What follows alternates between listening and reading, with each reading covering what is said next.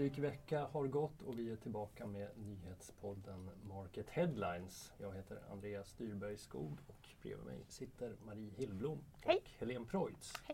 Jag tror att ni har haft en lika hektisk vecka som jag har haft. Det har varit fullt upp. Ja, det har varit mycket rubriker i veckan, krispaket och flera bokslut och avsluta med en vd-petning. Vi kan väl börja i den änden kanske. På torsdagen så kom ju nyheten att Nanna Hedlund tvingas lämna vd-posten på Polarn och Pyret. 3 kvartal i följd har de rapporterat sjunkande försäljning och nu krävs det akuta åtgärder, menar styrelsen. Och det här är ju inte det enda vd-bytet inom R&B de senaste åren, eller hur Helene? Nej, det är det 10:e om man räknar som vi har gjort. Man plockar in Johan Munk.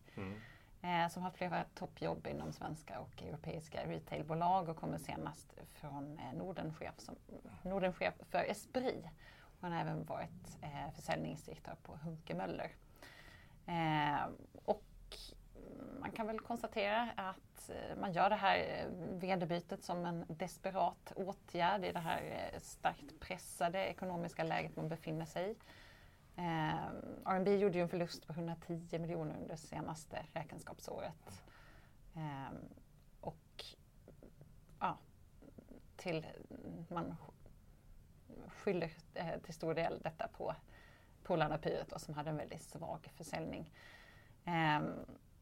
Så det här är då att försöka hitta någon slags ny strategi. Man har testat det här förut. Senast för knappt en månad sedan så bytte man ju ut vdn för Department & Stores. Då sparkade man Yvonne Magnusson och tog in Lars Ljungert istället. Och senast vid årsskiftet så bytte man ju koncernchef också. Magnus Håkansson kickades och Christian Lustin fick hans plats. Ja. Men det har ju som sagt varit 10 byten om man räknar även TF-poster de senaste 5 åren. Då. Är det hälsosamt att snurra så här mycket på vd-positionerna? Nej, säger jag. Nej, jag satt och spanade lite här och såg att det är 2 studenter på Handelshögskolan i Stockholm som skrev en uppsats som i och för sig har några år på nacken. Men jag misstänker att det är lika intressanta resultat som de kom fram till ändå. Då så pekar de just på det här. Och innan vi går in på det kanske vi ska säga också att vd-karusellen snurrar oerhört snabbt i Sverige. Det finns det mycket skrivet om. Det snurrar snabbare i Sverige än i något annat nordiskt land och oerhört mycket snabbare än i Europa i stort när man tittar på börsbolag. Och de här studenterna då på Handelshögskolan, de såg det att nej, det här med att kicka vd:ar och göra vd-byten i börsbolag, vilket man ju förstås då oftast gör för att försöka vända trenden och få börsutvecklingen att peka i positiv riktning igen. Det får sällan den effekten utan tvärtom. De första åren så är det istället så att det är en fortsatt försämrad börsutveckling. Och varför då kan man tänka? Jo, men det tar ju förstås ett tag för en ny vd att sätta sin strategi, att få ihop ledningsgruppen och att överhuvudtaget liksom få alla medarbetare med sig och jobba i den riktning som är tänkt. Så att det är ju ingen quick fix att hålla på att byta vd:ar i bolag, även om det är det sättet som många väljer att göra då. Om man tittar på R&B då så kan man ju konstatera också att de har bytt ut alla vd:ar under det senaste 1,5 året. Och om man då som du säger räknar med att det tar ett par år innan man har satt den nya strategin så innebär det att man hinner aldrig implementera den innan det är dags för nästa byte. Precis. Och där tycker jag det då kommer en ganska intressant kommentar som Nanna Hedlund sa i ett helt annat sammanhang. Hon var ju nominerad som årets ledare i Retail Awards förra året och i en intervju där så sa hon det att vad har hon för råd att ge till morgondagens ledare för att man ska vara framgångsrika? Och då sa hon det, var tillräckligt länge på samma arbetsplats. Och det ligger ju någonting i det, att liksom vara kvar och faktiskt hinna få genomslag för sin strategi, sitt ledarskap, sitt tänk. Det kan ju faktiskt vara den viktigaste nyckeln i det här föränderliga handelslandskapet som alla har att göra med.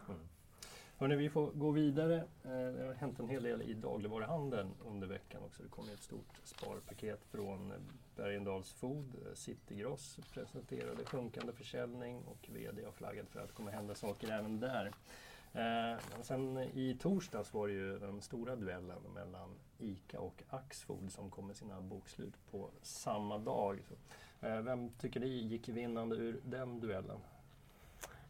Jag har ju läst Thomas Åhlén, våran kollega, hans kommentar. Så att jag refererar väl lite till vad han säger. Och Thomas konstaterar ju det att Willys är vinnaren. Willys är den stora vinnaren. Så att jag ansluter mig till den hejaklacken då.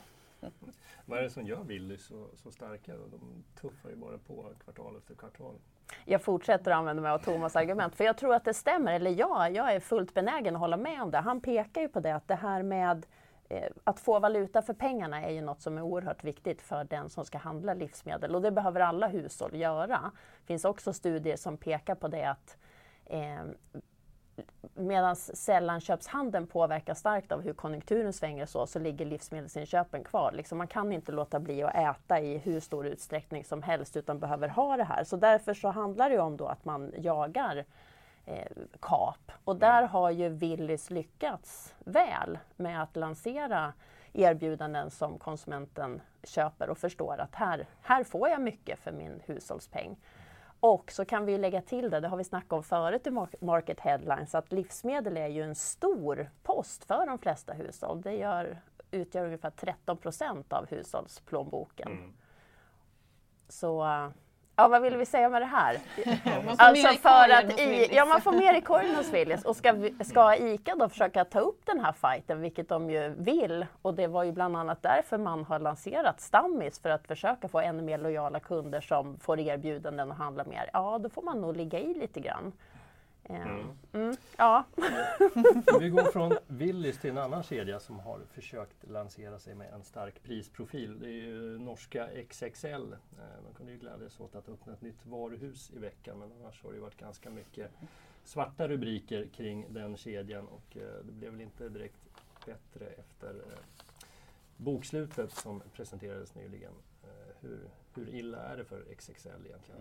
Det var ganska illa, men det var ju ingen överraskning direkt för man vinstvarnade ju redan i januari. Men det står ju klart att man tappade nästan 10% i försäljning under det fjärde kvartalet i fjol. Och framförallt så var det julförsäljningen som drabbades hårt, men även den milda vintern. Den drabbar ju många sporthandlare. Och man tvingas rea ut tidigare. Och ja, de är ju inte ensamma om att ha problem med vädret. Nej, knappast. Intersport har väl också, de kör sin största vinterrea någonsin nu, om jag inte minns fel. Då finns läge om man ska ut och åka skidor. Ja, precis. Och däremot Team Sportias VD, eller SGN Sports VD Lars Palmgren, han vill ju inte sätta någon krisstämpel på den här vintern ännu i alla fall, och menar att de har en starkare position med sina lokala handlare som kan styra om inköpen. Men vi får väl se när boksluten kommer. De flesta sportaktörerna är inte noterade. Sportamor kommer ju med siffror om några veckor. Det blir ju spännande att se. De har ju också flaggat för att de inte skulle nå upp till förväntningarna redan i december här. Hörrni, vad ska ni göra i helgen? Jag ska vara med i kommunmästerskap i luftgevärsskytte. Så håll tummarna. Vi ska hålla tummarna för dig. Helene? Jag ska besöka en simhall, tänkte jag. Ja. Sport för hela slanten där alltså. Och där avrundar vi Market Headlines. Vi är tillbaka igen nästa vecka. Tack för att ni lyssnar och tittar.